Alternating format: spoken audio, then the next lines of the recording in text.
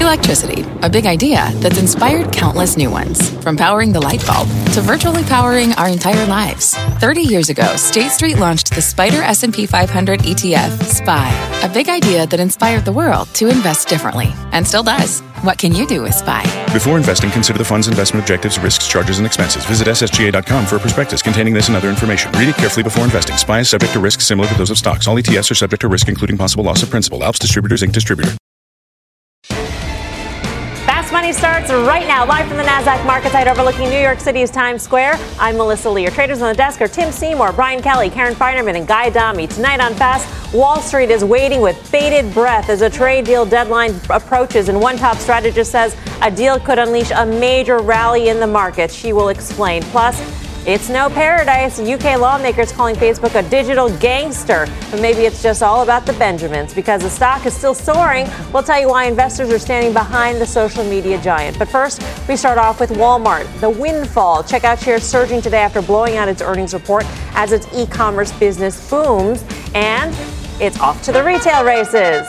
Walmart is up 5% in the past month, closing in on new highs. It's setting the pace even for its behemoth rival, Amazon, which is down 4% during that time and stuck in a bear market. So is Walmart your best retail bet? And is its gangbuster quarter a sign the consumer is stronger than you might think? Guy. So there are like three questions there. I know. Okay, There's a so lot. is Walmart One your at a best time. retail One bet? at a time. In my opinion, the answer is no. And in my opinion, the answer is no because simply valuation. Trades close to 22 times now forward earnings. You're bumping up against levels that we last saw beginning of 2018. So in terms of where it is technically and where it is valuation-wise, I think it's a little rich. In terms of the quarter, it was fine. Inventories were up 1.1% year over year. They had sales growth close to 2%. That's great for margins. Again, but where's your EPS growth? You're not really seeing it. In terms of what it means for the consumer, remember the market has rallied back in a meaningful way over the last month and a half. And again, I say it all the time, all consumer optimism is a function of the S&P, which has done extraordinarily well. So it doesn't mean the consumer is healthy, just means the consumer will spend if they think everything's okay. Well, at the very least, it puts to bed the notion that Friday's retail sales numbers were actually I think that's what you can do, right? Yeah. If you're just a market participant and you're trying to read the tea leaves and you can say, you know what, December's retail sales number were likely a glitch or whatever term you want to use, but you can look through it and say, whatever happened in December, it is likely not sustainable. Walmart shows that to you. Now, looking at Walmart specifically, to Guy's point, the earnings were fine, but what's next? What else are they going to do? They had multiple tailwinds here. Remember, we had Sears closing down. We had Payless Shoe Stores closing down. JCPenney's about to fall apart. So a lot of their competitors are no longer in the market. That was the tailwind. They've also got the boost from their e-commerce business, which, again, can do quite well. But up off the lows with a reversal today, closing on the lows of the day, that concerns BK a bit. That's what I noticed. Yeah. Up 2% on the close, basically. Right. It was a little bit of a disappointing close to what I thought were really, really good earnings. I mean, the same store sales, that was really good. There was a lot to like here. Remember, they're also spending. Yeah. Right? So that's really important. So we're going to see eventually when they spend less that they'll be able to have more fall to the bottom line. The thing that's so interesting to me is comparing Amazon to Walmart, right? So we know Amazon's in some other businesses, but on the retail side of the business, I always think that if Walmart were to sell a 12-pack of Brawny paper towels, they would earn a third of the multiple that Amazon would get for selling that same pack of paper towels. Now, maybe Amazon can do it a little bit better, but it makes no sense to me, this multiple differential. And even if you create, we talk about AWS as being so important to Walmart. If you create your own, to Amazon rather, if you create your own Amazon with Walmart and with Microsoft, let's say, with their cloud, right?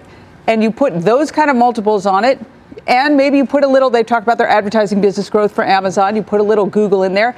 It doesn't come close, anywhere remotely close to where Amazon's trading. Maybe throw in a tiny bit of Netflix for their Amazon Prime. So a basket mimicking Amazon would still not command that valuation. A third of where Amazon is And I think trading. that's a really clever analysis. And I think ultimately, if we did that, though, you could do the same thing in the auto sector with GM and Tesla. And unfortunately, I don't know if it's totally linear. I think Amazon gets the benefit of the doubt for the profitability that they could have. Everybody looks essentially at their ability to take market share at any cost. So that's what's what's impressive. I think reading Walmart and Amazon in the same sentence to me is not something we should be doing, because I think Amazon truly is a technology company. I agree with Karen. If you layer in cloud and whatnot, and there's ways we can come up with this, but you are valuing Amazon in a DCF and also on a classic kind of earnings valuation multiple. Bottom line for me, Brian talked about that there's competitors falling by the wayside. I couldn't see more competition than there's ever been right now for Walmart. And I think they're paying the price in the consumable space. It's $1 trillion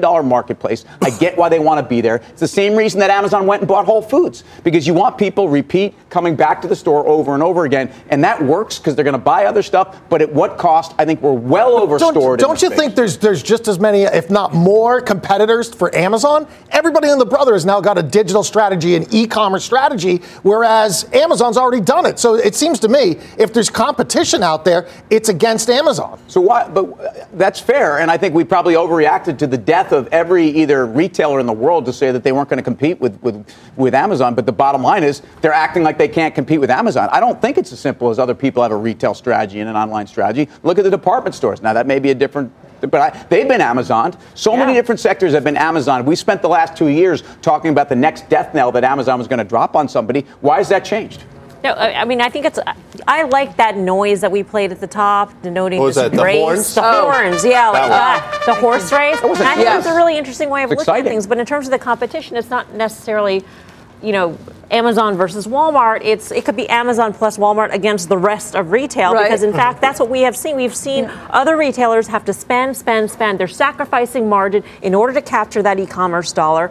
Yep. And it comes at a cost. So I think you have to have scale, right, to be able to afford. Right. And these two to compete. have scale. I'm long Target. I'm not long Walmart, actually. And I mean, to me, they have scale.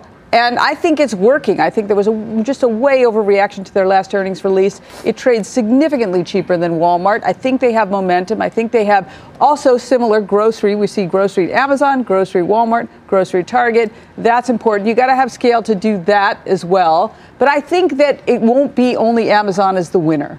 As in terms of valuation, I don't know when that differential will close, but it just seems crazy to me. Right, exactly. I mean, Target trades probably at it 13 and a half. So what's that, 40% discount or so to where Walmart's trading right now? So how does that differential close? Well, I think it closed by Target rallying into March 5th earnings and by Walmart selling off here. I'm not suggesting you put on some funky pair trade, but I think Walmart at 22 times is too rich. I think Target is too cheap, and they will sort themselves out. It's also you're buying Target after a huge downcline. Now, the stock has rallied off the lows from a couple weeks ago, but this stock has traded off significantly over the last couple months. So I'd rather buy Target looking for the bounce into earnings than Walmart here post-earnings. But what about a TJ Maxx? If we're talking retail, and I know it's not exactly apples to apples with what Walmart does and what Amazon does, but this is a company that's executed in good and bad markets. So if I look forward and there's some uncertainty about what the economy is going to do, I know if there's an inventory glut,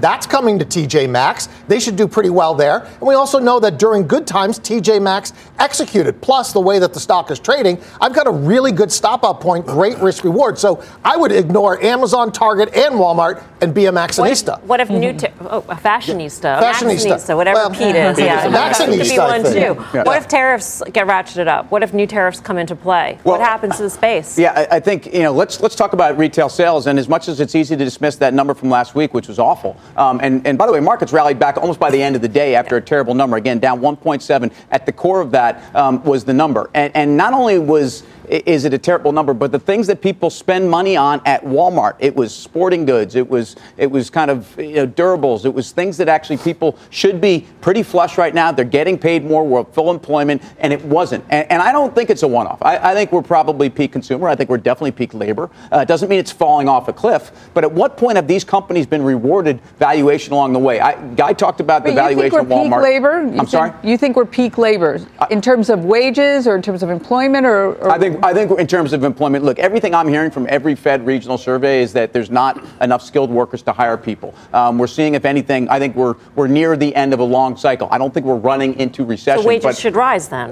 No, I think actually they're just, companies are basically foregoing new projects. And I think in the retail space and in the restaurant space, these higher wages are choking off a lot of people, and they're just not hiring. And in fact, some of these guys are downsizing. So I think the labor market, how can it get better than it's gotten? I realize that's something we've said for the last 3 years, but in terms of wages, and I'm happy people are making more money. Is that a plus or a minus? It's a negative. It's a negative because for the retailers, they have to pay their workers more money. But in theory, the workers have more money to spend, too. They have more money for now. But my point is that, again, look at, that retail sales number included the holiday season. And Walmart, good for them, included the holiday season where they crushed it online. That's great. People want to see them compete there. But overall, the health of the consumer, and I would imagine you agree with me. I mean, I think the consumer's kind of maxed out. I don't think they're falling off a cliff. But to say that it's going to get better on multiple, I can't. Consumer debt now in this country is north of $13 trillion. So I think that's, closing in on 58% or so of debt to GDP. That's a huge number. I mean, nobody wants to talk about it. Everybody talks about the balance sheet of the consumer. They're borrowing a lot of money, and in my opinion, but they're employed. That's great. Why they're does employed. It matter? Well, in my opinion, it absolutely matters because if the stock market were to ever, again, you saw what happened in October, November, into December. I think people got really scared. I think that's one of the reasons the retail sales were so miserable because people stopped spending for fear that the market was collapsing. The fact that it's come back, I think, giving people confidence again. But if you see another hiccup in the market, you see how quickly people ratchet back, especially when you're talking about numbers like that. Amazon quickly, by the way, we have to wait until April for them to report. But quite frankly, over the last, 4 or 5 weeks, Amazon's been in the 1,600 to 1,700 range. Now it's closer to 1,600. Has not traded particularly well on what's been a pretty decent tape the last month and a half. That's something to watch. All right, coming up, is the trade deal a done deal? The market seems to think so, and top strategist Savita Subramanian says we could be on the brink of a major breakout. We've got all the details. Plus, tenacious tech, Facebook, standing strong despite the fallout from its privacy issues catching flack around the world, and it could be your best chance to buy the stock. We'll explain. And later, check out this mystery chart. This stock is soaring today, now up nearly 30% this year. We'll tell you why Wall Street says it is heading even higher. We are live from Times Square in New York City. Much more Fast Money right after this.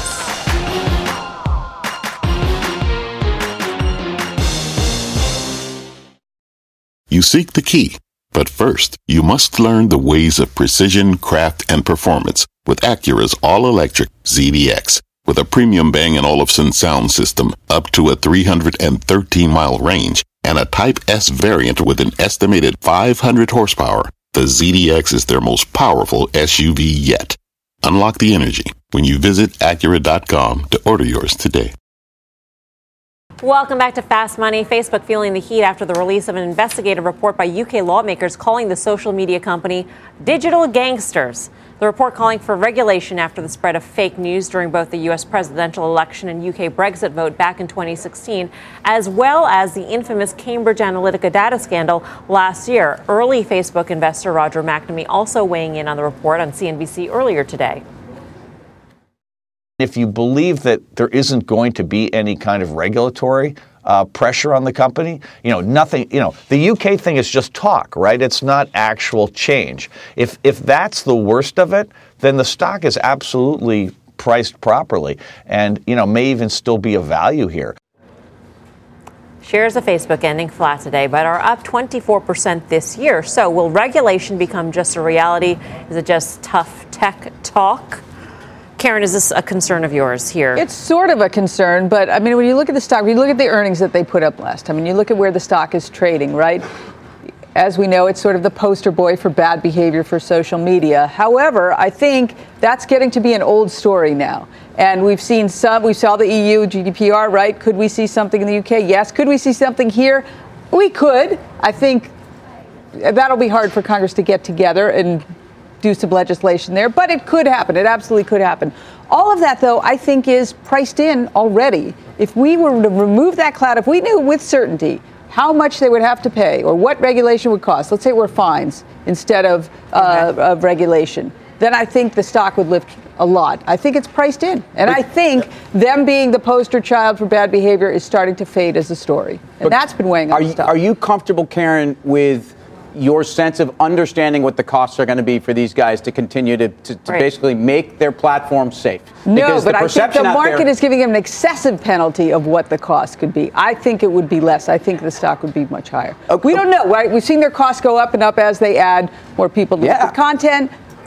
That hasn't mattered to the earnings, though. That hasn't mattered. But a company that can't tell you what their costs are is a company that's going to trade at a discount. And I would argue that Facebook traded at a discount. Oh, she thinks it already does. It does, right. I think it does. For this kind of growth, for this kind of, for this margin business, it absolutely trades at a discount. But it traded at a discount for 2 years. So I would argue that even before some of the worst of the news happened. Look, we have not seen any material fall off in terms of their ad revenue or in terms of the usership of the platform. We know that they're trying also to change their metrics. How are we looking at Facebook? Well, let's face it. If anyone can blow you away with their sheer numbers in terms of absolute, MAUs, DAUs, whatever you want to call it, Facebook is not going to go away quietly. But what multiple do you want to put on a management team that every time seems to be chasing the news flow? Every time they're telling us they're sorry. Every time they're telling us they don't know its cost, but they're going to come back to us. This is not a stock I want to own. It's not a stock that I think can outperform, and I think it's rallied back nicely. I don't know what else you do with it here. Oh, I think it could outperform. I mean, we've already seen the earnings that have done pretty well. The biggest catalyst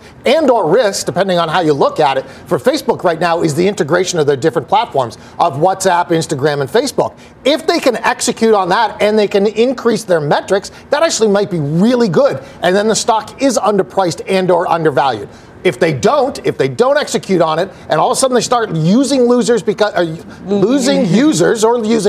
guess you can do it either way. They have been using losers. That's the problem. But the point is they start losing users on WhatsApp or any of these because people don't want to log on to Facebook. That could be a problem. So I think there's a lot of outperformance in this stock. That being said, if they don't do it right, it could be a lot of underperformance. It's a good trading stock at this point in time. Let me ask you a question, Tim. If Sheryl Sandberg were to leave, which I'm not saying is on the table at all. I like this question. Right? I'm not saying it's on the table. You know what the question is. If it were to be the case, is that a positive or a negative for the stock? I think the management team trades at a discount.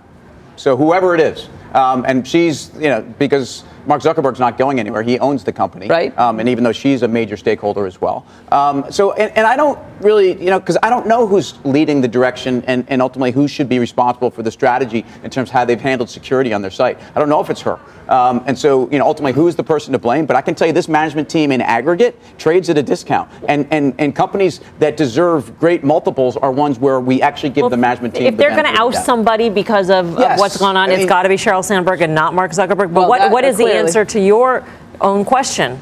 I'd rather have her there than not. Oh, okay. I would. Right. Higher or lower? I think if she left, obviously the reason matters, but I'll play the game. She left, I think the stock goes down. And the stock right now is trading 162, so let's just play the game quickly. When Zuckerberg testified in front of Congress, I think it was March of last year-ish, stock was about 158 or so. So it's effectively a lot of, permutations up and down. It's basically flat over the last year. I'm sort of more in Tim's camp, though. Last quarter said, despite what advertisers want, I'm sure many advertisers would love to go someplace else. There's no place else for them to go. And Facebook hasn't lost anybody. But if the news flow continues to work against them, hopefully I shouldn't say that, somebody will emerge that will take somewhat of the reins away. And I think Facebook could trade low again. It hasn't really traded all that great since that 170 print post-earnings. All right. Well, for more on Facebook and what is next for the social media giant, you can head on over to CNBC.com. I'm Melissa Lee. You're watching Fast Money on CNBC. First in business worldwide. In the meantime, here's what else is coming up on Fast. Deal or no deal? That's what all of Wall Street is wondering as the trade deadline with China approaches. And one top strategist says the deal could be about to unleash stocks. We've got those details. Plus, are you seriously talking about video games? Yes, we are. Video game stocks are facing their biggest boss yet, Fortnite. But there's something happening that could give some of the biggest players a major boost. We will explain when Fast Money returns.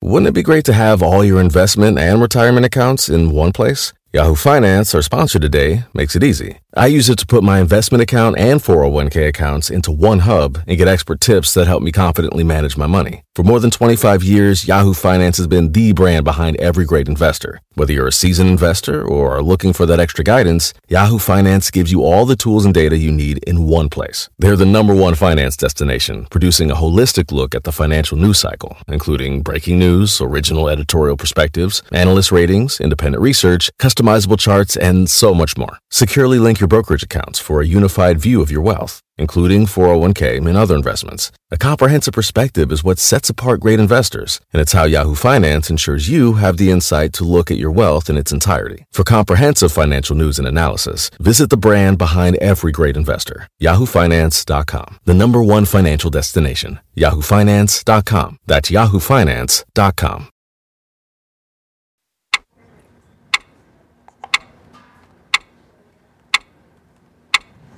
Do you hear that? Do you hear that clock? That is the sound of time ticking on a trade deal as the March 1st deadline approaches and as the S&P 500 inches back to new highs. It does look like the market is pricing in a done deal. Bob Pisani joins us from the NYSE with more on that. Hey, Bob. A lot riding on this. Goldman's Jan Hatzius, in a recent note to clients, made some very interesting points. He said that the market sentiment for a deal has been lifted because President Trump is expected to meet with Chinese President Xi Jinping toward the end of March. The president recently said that there was a very good chance of reaching a deal. That's important. What about that March 1st deadline? The market seems comfortable that the deadline will be pushed back with tariffs remaining at the 10% level. Now, what if it's not comfortable? What if happens with the market here? It's not comfortable with the prospects of no deal or an immediate increase in tariffs to, say, 25%. Christina Hooper from Invesco said that, quote, if talks fail and additional tariffs are applied, stocks could fall through their December 24th lows. Yikes. So how long do the markets get strung along on all this? Hatzius says a mid-March meeting with an announcement of some framework for reforms of intellectual property rights, enforcement, and technology transfer rules was a strong possibility. But a real deal, a complete deal? Well, expect a second deadline on May 1st or maybe June 1st for a broader agreement. But he says it's possible tariffs could be in effect through the 2020 election. That's not good. In the meantime, the markets are roaring. The internals are really strong. The breadth has been advancing almost every day since the December 24th bottom. New highs are expanding. Selling pressure is low. The Dow's riding an 8-week win streak. It's all looking really good right now. The S&P 500 is close to breaking that major downtrend that began on December 3rd when it closed at 2790. Now look, we closed today at 2779. That's a few points shy of recovering all those December losses. But many strategists are cautious now because the good news of trade talk momentum, the Fed on hold, and strong market momentum has been offset by clear signs of slower global growth in Europe and China and even in the United States. And remember something, U.S. earnings expectations are near zero for the year. And generally that's not positive for the markets. Back to you, Melissa. All right, Bob. Thank you. Bob Pisani at the NYSE. So here's a question. Have the markets priced in a trade deal? BK. I think it's largely priced in a trade deal. I mean, we talked about this last week. We've had a tremendous rally off the bottom. As long as they're moving the ball forward and they put some kind of wireframe around what this deal is going to look like, I think it's going to be okay for the market. What was interesting today is there were some headlines out there that as part of the deal, they'd negotiate that the RMB, the yuan, would not rise or they wouldn't devalue the yuan. Sorry. So that would put a lid on the dollar. That'd be an implicit weak dollar policy. That is actually very positive. So while I am cautious that we could have a sell the news event, given what we know, if you get something like a weak dollar event, that would be very positive, something the market hasn't priced in yet. Other than that, I think most of it's priced in, and I'd be concerned about a sell the news. What I think is interesting about this, this calculus is that you have a Fed that's also during this time basically stepped to the sideline, and that was the most important dynamic, to be clear. So we got a Fed boost in the middle of waiting for a deal, and I would argue that the Fed took the life out of this deal. If I look at it in terms of the stocks that were most affected by the talk of trade, so industrials, some of the commodity stocks, I would argue that they have not priced it all back in. Emerging markets, as measured by the EEM, for example. I think you could actually see a follow-through. But during this time, we've reassessed the global economy, we've reassessed global growth, and I think that's the problem with this analysis now. So industrials have outperformed the S&P by 650 basis points since December 24th, and that's a pretty good outperformance. Yeah, and if we do get a deal, that raises the question, does the Fed step back in?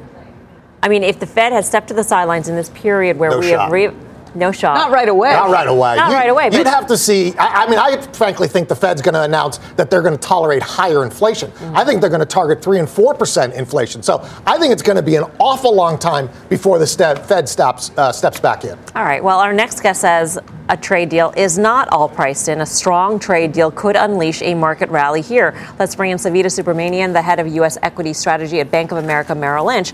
Welcome back, Savita. Thanks. Great to be here. Let's make clear when you say a deal, yes. That's a real deal. That means this is a everything. Real deal. Yeah. So I would agree with you that kind of a partial deal, which is no new tariffs, but we don't roll back any of 2018 tariffs, that's largely priced in, and I would sell the news on that one. I think the market might sell off a little bit. But if we get the real deal, so this is where you roll back the tariffs from 2018, which I don't think is priced into the market. That would add at least 1 or 2 percentage points of earnings growth to 2019 that's not in the numbers. And then you also get this huge lift from the multiple.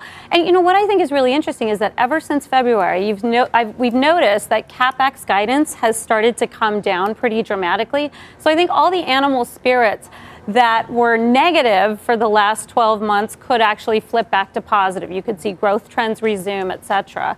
But that's predicated on the assumption that we get full deal. So we get a rollback of 2018 tariffs. We get some sort of agreement and enforcement of intellectual property, the landscape on intellectual property. And I think this whole trade rhetoric, this whole trade story is about tech. I mean, to me, It's not about, soybeans. This is about technology. So I think that might be the most important piece of the puzzle is if we start to see some moving forward on intellectual property agreements. So this real deal scenario yields up 5 to 10% on the S&P from here, basically. Exactly. And that's basically, the kind of the rough math, nothing's ever perfect in this world, but the rough math here is that you get maybe a 1 to 2% earnings boost, and then you get all of the multiple compression that we saw from February of last year to now reversed, essentially. Under that scenario, I'll ask you the question, is it possible that the Fed steps back in, and does that then box the markets in the progress? Yeah, it's sort of these counterbalancing forces. I think the Fed could tighten. The Fed could hike in the face of better growth, and I think the market would actually be able to tolerate that. I think that we've had a market environment where everyone's spooked by tightening from super low levels. But let's remember where interest rates are. They're in the lowest 10th percentile right now. Interest rates are really low. They're not going to, 25 basis points higher isn't going to ruin the corporate balance sheet of your average S&P company, right? So I think that, if we get to a point where some of the trade friction is resolved, we have a healthier economy, we have companies starting to spend on CapEx, all the animal spirits unwind again, the Fed can actually tighten without totally destroying the markets. Quickly, Savita. So, the market seems to think when President Trump is ready to make a deal, there's a deal to be made. Are we underestimating the resolve of the Chinese? Well, the Chinese have a much longer time horizon than Trump does. So that is that's certainly a point of contention. And I think, what this comes down to is who's going to be the next tech superpower. So, and that's a much bigger issue than whether we, raise prices on China imports. But how do they solve that? Because it sounds like you think they could get there. We think that they could make progress towards that, and that's the goal for, on the U.S. side. But, you're right. It's not a clear-cut process. It's a messy, ongoing process. But I think if we start to hear noises that they're making any sort of progress on tech and intellectual property, that would be seen as a huge positive for the market. So where do you think the best risk reward is to go to in terms of sectors if your premise holds up? If our trade scenario holds Which I agree with. So I like industrials still, even though they've rallied pretty significantly. I mean, I think industrials is a sector that was basically pricing in full-scale trade war and a recession, like kind of everything bad by the end of last year. The other thing that I think is really interesting about industrials is if you look at the ownership of industrials by your professional investors, your mutual funds and your hedge funds, it is almost as hated as it's ever been. Nobody wants to touch industrials. I think now they're starting to be more interested, but there's not a lot of positioning risk. And the sector is basically pricing in really, really weak growth. So if we avoid a recession and we avoid a trade war, I still think there's upside risk to the sector. Your year-end target is 2,900, which is about 4% upside. So where does it fall in terms of your scenarios for trade? Yeah, what is that dependent on? So our year-end target is assuming we get kind of the medium resolution, not the real deal. So we get no new tariffs going forward. We start to see companies, they can start planning again after, living in this uncertain world, and that moves earnings higher. I mean, I think what's also interesting is that earnings expectations right now for the full year are about 4%. I mean, that's really low relative to the average expectations of analysts at this point. So I don't think that's a bad thing. I think what we've noticed is that when expectations are really low, that's generally when the market actually does really well and it surprises to the upside. So I think that there are a lot of reasons to be bullish right now. Savita, great to see you. Thanks for coming by. Great Savita Subramanian of Bank of America Merrill Lynch. Positioning, that's very important. Positioning in terms of the markets overall, positioning in terms of sectors like the industrials. Yeah, and she's right to mention it broadly, but then so you step back and get granular. I mean, Boeing went from 380, an all-time high, to sub 300. And in a month and a half, the stock is now $416. I mean, think about the move Boeing's had. So, again, Boeing's telling you maybe they are, to BK's point, maybe a lot of this is priced in. I'm not sure. My point is I'm not certain. We all seem to think when President Trump is ready to make a deal, there's a deal to be made. I'm not certain that's the case. I don't know. I mean, if we get a deal like Savita's talking about, something more than the market is even thinking about, I don't think the market's thinking about some kind of rollback of tariffs and a full tech deal. That, to me, seems really aggressive. I'm not saying it can't happen. I'm just saying you're saying by March 1, or you're saying I would in even general? say mid-year. But if we're moving in that direction, I think it's positive. But to me, there's some kind of pullback coming here. We've priced a lot of this in. I'd much rather be a buyer when the deal falls through or when the Fed does a little bit of a scare like, hey, maybe we're going to come back in the market and we get a little bit of the froth off of this market. I feel a lot more comfortable. Well, New York Fed Williams out there today basically saying we're going to need a lot more inflation than we have for us to do anything. So, we've all said this. Look, what's outperformed? Values outperform growth. And that's part of our Amazon discussion. I should have brought that up. Silly me. Bottom line here is I think you actually continue to see industrials outperform and those valuations that make sense. Still ahead as stocks have soared off the lows. How do you know if you can trust this rally? Guy here will break down the difference between a bull trap and a bull run. Plus, Activision's big esports event kicking off this weekend with a number of big name sponsors and a cool $5 million prize. We'll bring you the latest. Much more fast right after this. Welcome back to Fast Money. Activision betting big on the esports explosion. The gaming company looking for a win as the stock is down nearly 47% from its October highs. It's Overwatch League season kicking off and touting a $5 million prize pool. Let's get to Josh Lipton in San Francisco with the details. Hey, Josh. Melissa, it's a date video game fans have marked on their calendars, the start of a new season of Activision Blizzard's Overwatch League. 20 teams of video game players competing for a prize pool totaling $5 million. Activision is capitalizing on that red-hot trend of esports, which will attract an audience of 454 million this year, and revenue will grow nearly 30% to more than $1 billion. Sponsors for the Overwatch League include Coca-Cola, Toyota, and Intel. The matches will stream on the Overwatch website, mobile app, and Twitch channel. Select games will also air on ABC, ESPN2, and Disney XD. We asked the league's commissioner whether it would be smart to now offer the game itself for free. After all, wouldn't that mean that many more gamers playing Overwatch and then tuning in to watch the competition? We think the business model that we have at Overwatch is the right business model for the game to create the right player experience where all of the content, all of the additional maps, all the additional heroes, all that stuff is free so that there's a great ongoing experience for our players. Now, Bayard's Colin Sebastian says this league is a bright spot for Activision as the company deals with some challenges of its own. It recently announced, of course, layoffs of about 800 people. Sebastian says this league is not financially material for Activision right now, but it's a real long-term opportunity, he says. And he argues it's the best direct way for investors to play the esports theme, at least here in the West, more so than Take-Two or EA, which finished in the red today. They're up 30% so far this year. Melissa, back to you. Josh, did you say 454 million viewers for this? That's right. That's right. So that's according to Newzoo, which just recently put out a report. It says that global audience is going to reach 454 million. That would be a jump of 15%, Mel.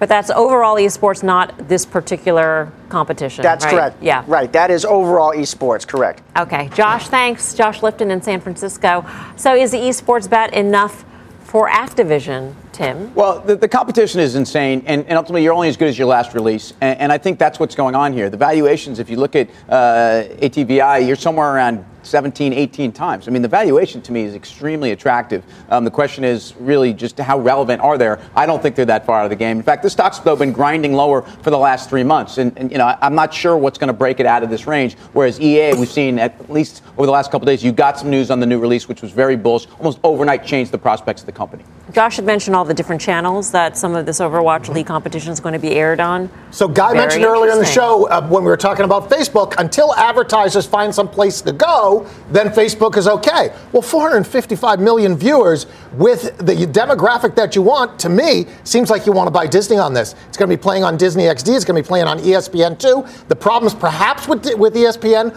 are behind them. I think this is a much better way to play the esports explosion than trying to bet on the next hit out there.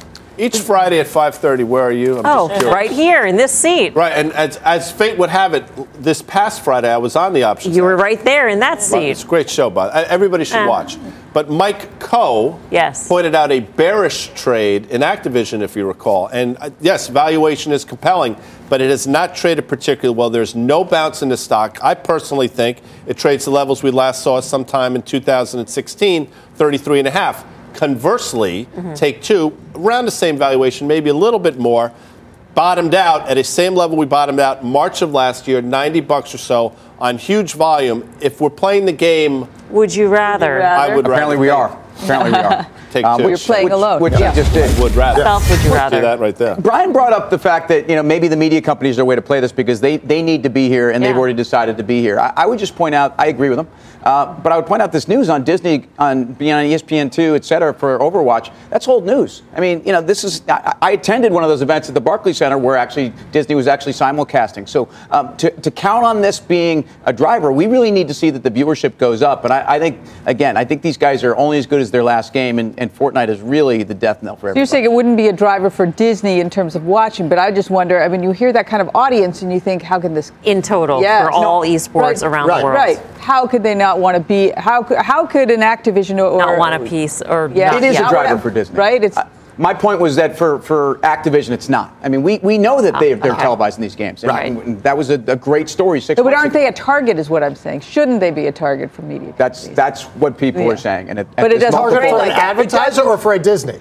For the stock, for the company. Takeover target. I mean, the problem is, to me, Disney's the perfect person to take over these games because it's just like a movie. The problem is the games that are popular. Would you wear merch?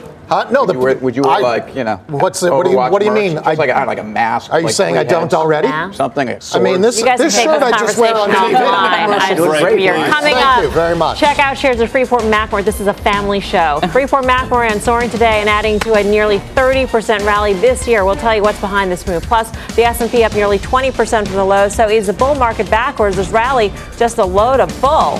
Guy here will break it down when Fast Money returns. Welcome back to Fast Money. Stocks have gone from one extreme to the other as the S&P has soared off the December lows. But how do you know if the recent rally is the start of another bull run or just a plain old bull trap? Guy is over at the Plaza breaking it down in a segment we like to call The more you know. Guy. Hi, Mel. And I think the most important thing to do is define the terms, right? So I went to school, and I understand how this thing works. So let's define bull trap. Say even, this is phonetics, right, Mel? Bull trap, right. And this is a false signal that the declining trend has reversed. Listen, I don't think the declining trend is reversed. Clearly it has over the last couple of weeks, but I still think there are things out there. But we'll get to that. Bull run. What's a bull run? Conversely, upside momentum is expected to continue. A lot of people hoping for that, and you know what? They might be right. That's what makes markets. But as we used to say at Match Game, slide it, Earl, and watch this. These are my points. Reading the rebound. Number one, what is the rally predicated on? What is it based on? We had an entire conversation at the beginning of the show about this.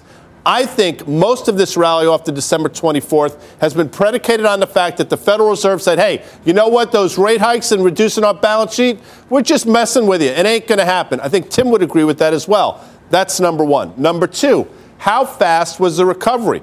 Pretty darn fast. I mean, December 24th, we saw where the S&P was trading. We've rallied 18% or so in a month and a half. That's a pretty significant rally in a small amount of time, in my opinion. And number three, and maybe most importantly, are the warning signs being ignored. Listen, markets should rally on strong earnings, earnings growth, revenue growth, in my opinion. I think this is rallying on hope that the Fed still has this backstop. The warning signs are there. I was talking to Karen before.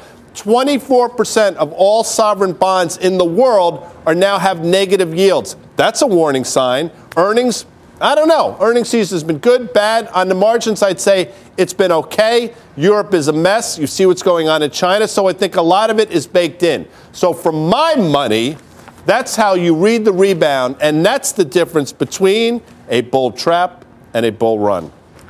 Thanks, Guy. And by the way, sorry, I gave you a little chart just because that's what the crack staff and EC wants to do. I mean, look at this sucker. I mean, that's straight up. That's pretty crazy. That's like my IQ over the last year. Anyway, back to you, Mel. I think it's the first part of the chart. But now you may have heard that CNBC has launched a financial education initiative called Invest in You, Ready, Set, Grow. It's all part of a new partnership we have with Acorns, the savings and investing app. Investment education is important to us here at Fast Money. So given all of that, who's got a question for Guy? I think Karen does. I do. So, Guy, you know it's really hard to be a market timer, right? So let's say you're unsure about when to get in, when to get out. If you don't want to be a market timer, what do you do if you're concerned that you're in a bull trap? Great question. I mean, this show obviously tries to focus on trading. Trading is a day-to-day thing. Investing is obviously a lot more long-term, so you don't have to really worry about the timing of the whole thing. In my opinion now, and quite frankly, you know I've been wrong now for at least the last 200 S&P points. But what I'll say is all the things I look at indicate that the market is overbought on many different metrics. It's not playing out, but that's what I look at. So if I were to enjoy this run from December 24th with the VIX now at 15, give or take, I would say to myself, it's not a bad time to take some money off the table, my opinion. All right. Thanks for that, Guy. NBC Universal and Comcast Ventures are invested in Acorns. For even more financial education, head to the website, cnbc.com/invest in you. Coming up, Freeport-McMoRan soaring today and taking the miners along with it. The stock is now up nearly 40% from the market lows. We'll tell you if it has more room to run. We're live at the NASDAQ in Times Square. Much more Fast Money right after this.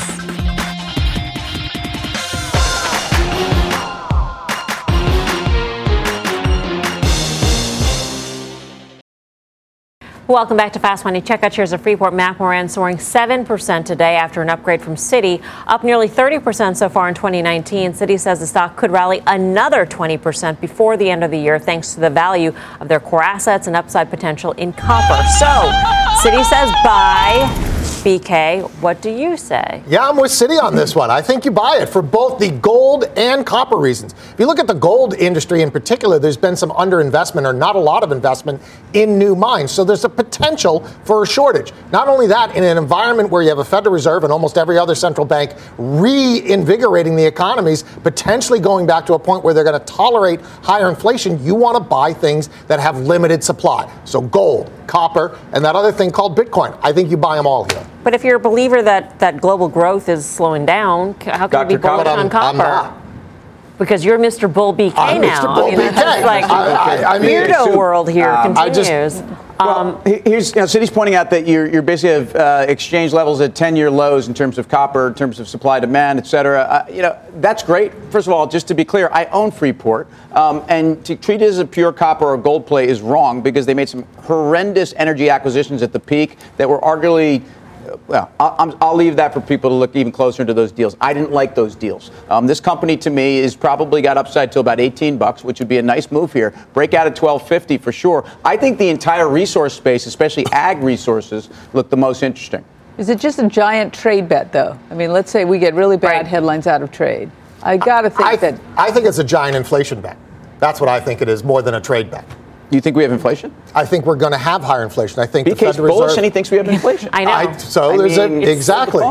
So inflation is okay as long as it's not too much. At some point in time, the market will start to decrease earnings expectations because inflation will erode that. But until we get to that point, the mechanics of it should be bullish for the market. That is all. Freeport-McMoRan's big move also making waves among options traders who are looking for ways to play this fresh rally. Mike Coe's in San Francisco to break it all down. Hey, Mike. Hi there. Yeah, so we saw about 3 times the average daily call volume in Freeport-McMoRan. And this is a name that actually trades quite a lot of calls to begin with. It traded over 120,000 contracts today.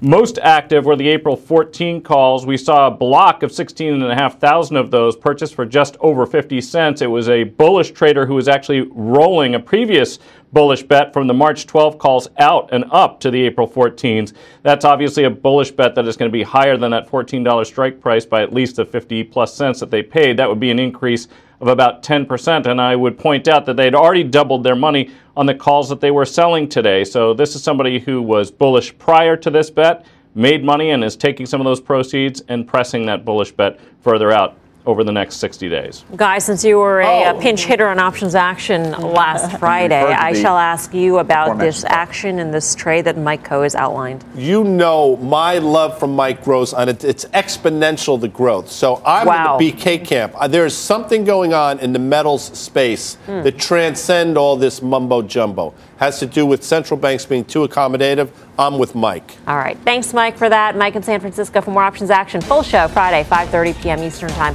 Up next, final trades.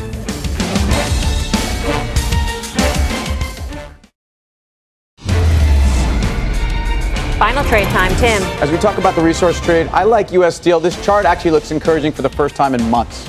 BK the Bull, Kelly.